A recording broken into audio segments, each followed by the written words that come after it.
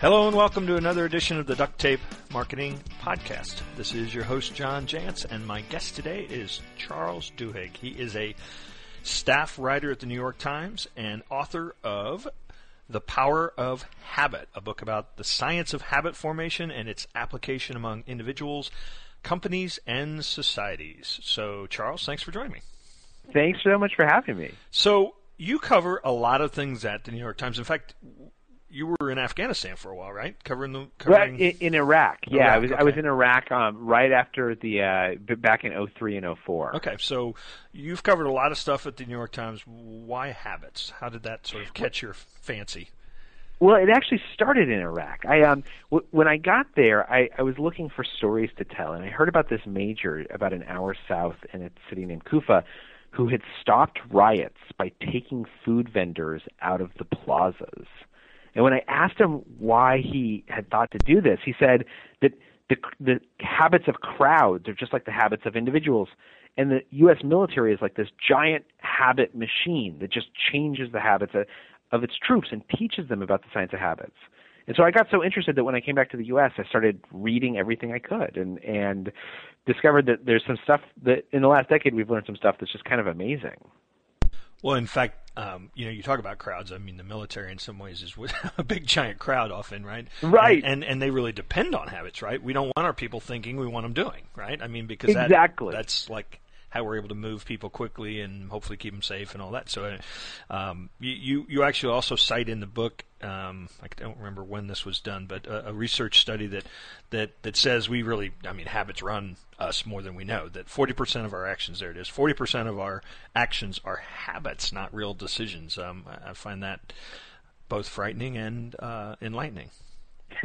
Right, and that's actually from a Duke study. And what's so interesting about it, and this is true of the military, exactly as you pointed out, as well as workplaces and how we even run some of the biggest companies, is that what we've learned is the neurology of how habits work, that every habit has three parts, a cue, a routine, and a reward, and that we can change individuals' habits with that.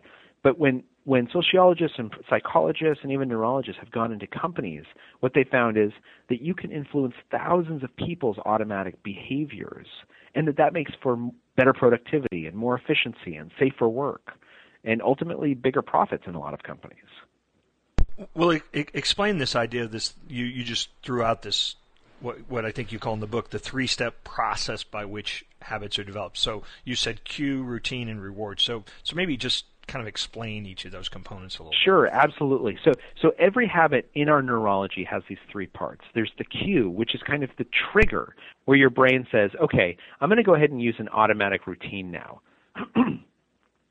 And then and your brain actually kind of quiets down when a habit happens. You think less, which is why it feels so automatic, so almost as if you're powerless against it. And then after the cue, there's the routine, which is the behavior itself. That's what we usually think of as the habit. And then at the end of that habit, your brain kind of shakes itself awake, and there's a reward. And the reward is how your neurology decides whether to store this pattern for future or whether to forget it. And when most people think about habits, they focus on the behavior. They don't really think about the cue and the reward. But it turns out from laboratory studies we know that this cue and this reward become neurologically intertwined. It creates a sense of craving, and that's why a habit unfolds. And that's why ultimately why it feels so powerful. Well, and you've talked about it sort of in maybe the positive aspect of, keeping a safer workplace and moving people to action quicker, but there's obviously a lot of negative habits that are driven by this same sort of cue routine. I mean, smoking and drinking and many other the things that we would call bad habits are driven by the same process as well, right? Absolutely. And what's really interesting is that bad habits work the same way as good habits. And to change them is actually kind of interesting. You basically can't eradicate a habit. Once it's encoded in your neurology, it's there. But you can shift it. You can shift the routine. So, for instance, I had this bad cookie habit for a long time. And so when I talk to psychologists, every afternoon I'd go eat a cookie in the cafeteria and sort of chat with some of my colleagues. And psychologists said, well, if you want to change this, you can't eradicate it, but you can change it. Pay attention to the cue and the reward. And so I paid attention. I figured out I was basically having a cookie urge every afternoon or between 3:15 and 3:45. And by doing little experiments, I figured out that the reward that I was craving wasn't the cookie itself. It was this socialization opportunity. The cookie was kind of an excuse to gossip with friends. And once I'd figured that out, I was able to change the habit so that now every afternoon at about 3:30, I look around my office, I find someone to go gossip with, we gossip for 10 minutes, and the cookie urge is totally gone. And I've actually lost a lot of weight since then. Well, I was going to ask you, obviously, delving deeply into the neurology of habits, good and bad, it surely has, let me ask, has it changed any of your view of your own personal habits? Absolutely. In fact, it's actually kind of revolutionized my life. I've developed these new exercise habits. I'm actually training for the New York Marathon later this year. I've lost almost 30 pounds altogether. What's most surprising about doing the research is that because of what we've learned in the last 10 or 15 years, when I talk to researchers, they would tell me, at this point, we can change any habit. It doesn't matter how old you are. It doesn't matter how ingrained that behavior is. We can change it, and we know how now. And I got to say, at least from my own experience, I've seen it to be totally true. Like, there's no pattern that you can't, if you diagnose the parts, there's no pattern you can't eventually change. Well, of course, I guess it probably starts with recognizing first off that it is an involuntary action, but then also wanting to change it too, right? I mean, the classic story, you hear so many examples of people that have tried for years to quit smoking, and then one day they tried everything, right? They bought all the stuff, went to hypnotists, did everything, and then one day they just stopped smoking. Right, and what's really interesting is when you talk to scientists about how that worked, what they say is, and in fact, people who have tried to quit smoking, the number one thing that makes it likely that you're going to be able to quit smoking is that you've tried to quit in the past and failed. People who successfully quit are people who usually have tried little experiments at quitting that haven't all been successful, but they've learned from those experiments. And so as a result, they're learning what the cues and the rewards are that smoking provides and how to come up with something else. And it's also, I mean, it's interesting because as I mentioned, I'm sort of a big fan of your guys' website. I mean, one of the things that I found that the website emphasizes is kind of doing these little business experiments, right? Trying to learn about what works within your own company or in talking to consumers. And everything that scientists I've talked to have told me is true with personal habits or organizational habits. You have to run experiments and test out theories. And then you get some data to tell you this is how you could actually achieve behavior change. So you can't really just do it in a strategic planning session? You can. I mean, if you're really lucky, you can, right? If you figure it out, like if you really diagnose the cues and the rewards, then you can change right away.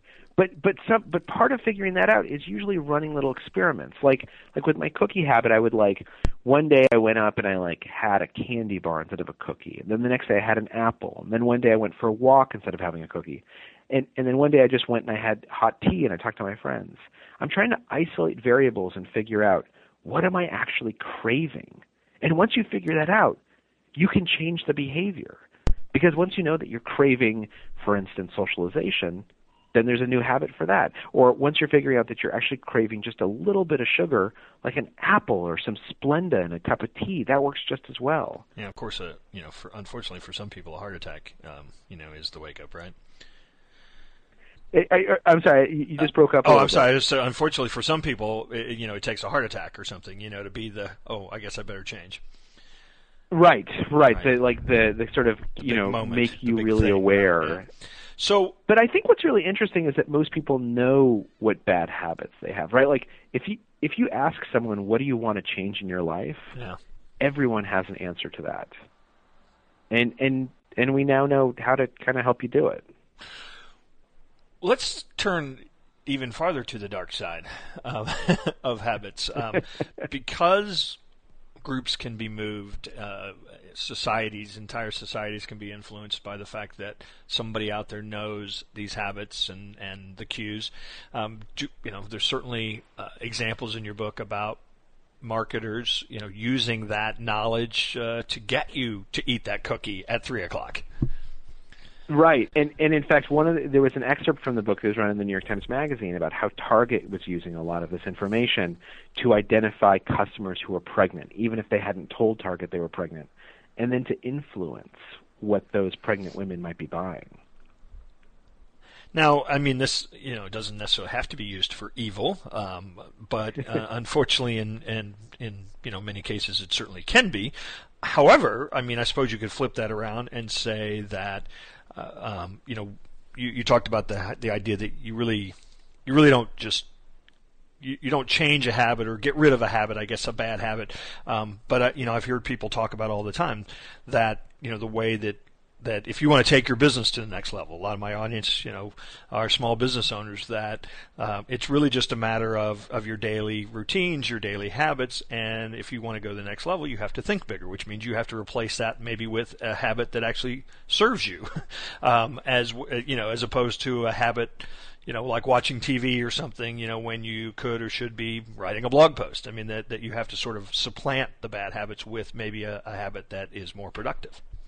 That's exactly right. That's exactly right. And a big part of that, frankly, is identifying rewards from those new habits, right? I mean, one of the things that we know, procrastination is a big issue for a lot of people. There's been a lot of procrastination studies. And the one thing that we know is that doesn't work in fighting procrastination is just to ignore it, to try and willpower your way through, doing 100 emails at one setting. What happens is that all of those urges, all of that need to kind of take a mental break, it builds up, and then all of a sudden it explodes, and that's when you spend an hour on Facebook instead of 5 minutes. So you have to kind of give yourself these little rewards throughout your day in order to develop habits, because that's the third part of the habit loop is rewards. So, for instance, if you're someone who sets a goal of trying to automatically deal with your emails as soon as they come in, which is a big issue for people, then if you make it through 20 emails, give yourself a reward that you actually enjoy for 5 minutes. That's going to make it so much more automatic to deal with emails. Your neurology is going to start associating emails with a positive outcome. Some habits that we do instinctively, they don't necessarily hurt us or help us. And, for example, I drove to work today without probably thinking about how I got here, right? Right. I can still do it safely. I get there every day. I get home every day. But could you make a case for saying that maybe you actually kind of make habit change easier if you don't let yourself be so routine? So in other words, actually interrupt your own patterns intentionally, like the goofy thing of taking a different way home every day, so that you maybe see some new things, but you're also just not sort of rutted into that that one way. Absolutely. Yeah, I mean, one of the really interesting things that's come out of this research is that we know that simply changing your routines a little bit can open up these new sort of possibilities for creativity, right? And I'm sure some of your listeners have had this experience. When you go on a trip and you're abroad and you're like walking to the coffee shop, or you're just doing anything in sort of this unfamiliar setting, and you suddenly start having all these like new creative ideas. They don't have anything to do with where you are. Just because you're walking through Spain doesn't mean, or Akron, Ohio, if you live in New Jersey, there's nothing about Akron that sort of triggers creativity, except that everything's different all of a sudden. And that's one of the things that we found, is that by changing the environment, by changing the cues, you often interrupt old habits. And that creates sort of a new opportunity to look at things. Like, one of the most interesting things is that most people will put on their shoes or brush their teeth exactly the same way every day without even noticing it, right? Either left shoe first or right shoe first. They tie them the same way, unless they're on vacation. If you're on vacation, oftentimes people will suddenly change how they put on their shoes without noticing it at all. But that's because the cues have changed. And I think the same thing is true of thinking. If you want to free up sort of your creativity, look for new environments to interrupt those old habits of thought. I was doing, I sort of spaced off there for a minute because I was retracing how I make the coffee every morning, and I could see my left hand going here and my right hand going here, and all in sort of succinct pattern. So I'm gonna have to shake that up. Are there? I mean, can you actually point to, say, core habits that people should have? I know that's a really loaded question, but because it's probably different for every person given their circumstances. But you reacted sort of immediately to that, so I'm going to let you go. What are they? So there's these really interesting patterns called keystone habits, right?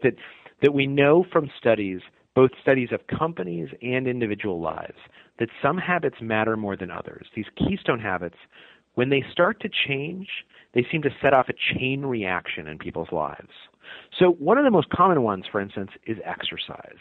Studies say that when people start developing an exercise habit, they'll often start eating better. And that makes sense, right? Because you feel healthy, you stop eating fast food, you eat healthier. But people who start exercising also start using their credit cards less.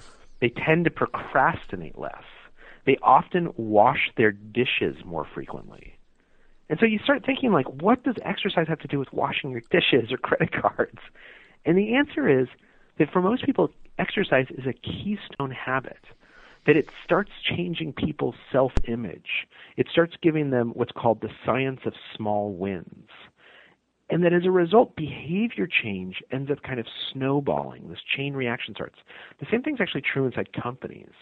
So one of the chapters in the book is about Paul O'Neill. Before he became Treasury Secretary, he was CEO at Alcoa. And he became very famous, and that's actually why he was Treasury Secretary, because he was so successful at Alcoa. When he took over the company, everyone expected him to say he's going to focus on profits and efficiency. But what he said instead was his number one goal was changing worker safety habits, which caused shareholders to kind of freak out. But he knew that if he could unlock those habits, it would start a chain reaction. And within a year of Paul O'Neill taking over, Alcoa was the most profitable company in the Dow Jones Industrial Average. You know, that's so fascinating, too, though, because, I mean, it's sort of counterintuitive. I mean, I actually, after hearing you talk about it, I mean, it makes a lot of sense. It's kind of like, you know, let's clean up the office here, and everybody all of a sudden starts acting more professional. I mean, it just kind of right. it just kind of leads to those things, you know.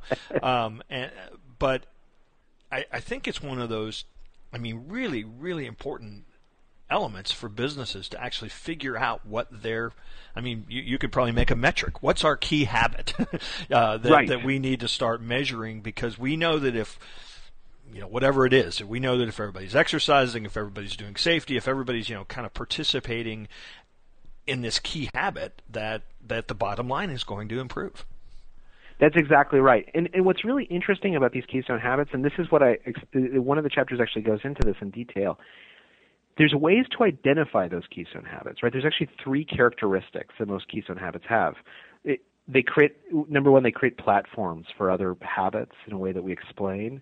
Number two is the science of small wins, which is really, really interesting because it's a way of basically kind of A, getting momentum, and B, sort of doing experiments in how a company works. But third, it changes your self-image. Like the same way that, like, for instance, when you start exercising, you start thinking about yourself differently. Or when a company says our goal is 0 injuries and worker safety habits, the company starts thinking about itself differently. It's enormously powerful to change the culture of a company or a life. But once you do, you start really playing with its habits. Yeah, one of my recent books is called The Referral Engine, and one of the things I talk about in that is, or at least I sort of propose, I was on shakier ground research-wise than you, but that if you made the goal to get a referral from 100% of your customers, would that change the way that everybody went about doing their work? And I think that a simple thing like that actually can have a dramatic impact. Yeah, I mean, that sounds exactly like a keystone habit, right? Because every time you're interacting with a customer, you're thinking in the back of your head, I'm going to ask this person for a referral in 30 minutes or in 2 days. Like, that changes how you habitually respond to them, right? When they ask for that extra, like, little thing, you're just going to automatically say yes. Yeah, and in the back of your head. If it's everybody's job, you know, you're not going to say it's not my job. Right, exactly. Yeah. And if that's the metric that everyone's applying to themselves, I mean, the truth of the matter is that, like, what you have for lunch today or how you treat one customer, in the grand scheme of life, that doesn't matter, right? It's just one instance. But what you habitually have for lunch or how you habitually treat your customers, that makes all the difference. And the truth is that in order to influence how you treat every customer, you have to make it a habit. Because otherwise, if it's something special, something you really have to think about and deliberate on, it means that 9 out of every 10 customers aren't getting that treatment. Well, and I'd suggest it starts before that. It starts with how you treat your employees, because they're treating the customers exactly the way they're being treated themselves. I think that's exactly right. Yeah. So, well, Charles, this is absolutely fascinating and has so much application to obviously every individual, but certainly to businesses as well. And I really appreciate you joining me. I'm talking to Charles Duhigg. It's the power of habit, and on top of if Oprah still had a show, I'm sure you'd be on that. But you are definitely hitting the circuit in the interviews, and obviously doing great work at the New York Times as well. And I really appreciate you joining me, and I know we'll see you out there. I'll make it a habit to see you out there on the road. How's that? Oh, fantastic! And if any of your listeners, I'm just Charles at charlesduhigg.com. If anyone would like to reach out, I'd love to hear from you. And you know what? I even though I just signed off for us, I forgot. I wanted to talk a little bit. You had mentioned this idea of, and it isn't started yet, so by the time somebody's listening to this, maybe it will be, maybe it won't be, but you'd mentioned this idea of kind of starting to study people's habits or routines and tell people where. Well, I know where they can tell them where they can go find more about the power of habit, but assuming you get that other kind of routine thing started, I'm assuming it'll be there as well. Yeah, absolutely. In fact, we're going to start it on my blog and then eventually move it to the Times. So if they come to charlesduhigg.com or thepowerofhabit.com, we're going to start asking people what routines do they have that make them successful, and it's kind of a way to get a snapshot on people's lives. Yeah. Hopefully lots of people will be interested by it. Well, quite frankly, just because I find this very fascinating, to me it'd be almost like going to an art exhibit, to just kind of line these things up and watch how what people do, because we are all so routine. I mean, 40% of what we do, as we already talked about, we don't really even consciously think about it anymore, and I think it'd be a fascinating study. Yeah, me too. I'm really curious, and if anyone is interested in participating, I'd love to hear from them, because we're looking for folks who have thought about their habits to explain. And if anybody needs to kick the cookie habit, Charles is there for you. Exactly. Charles, thanks so much again, and we will talk soon. Thank you for having me. Take care.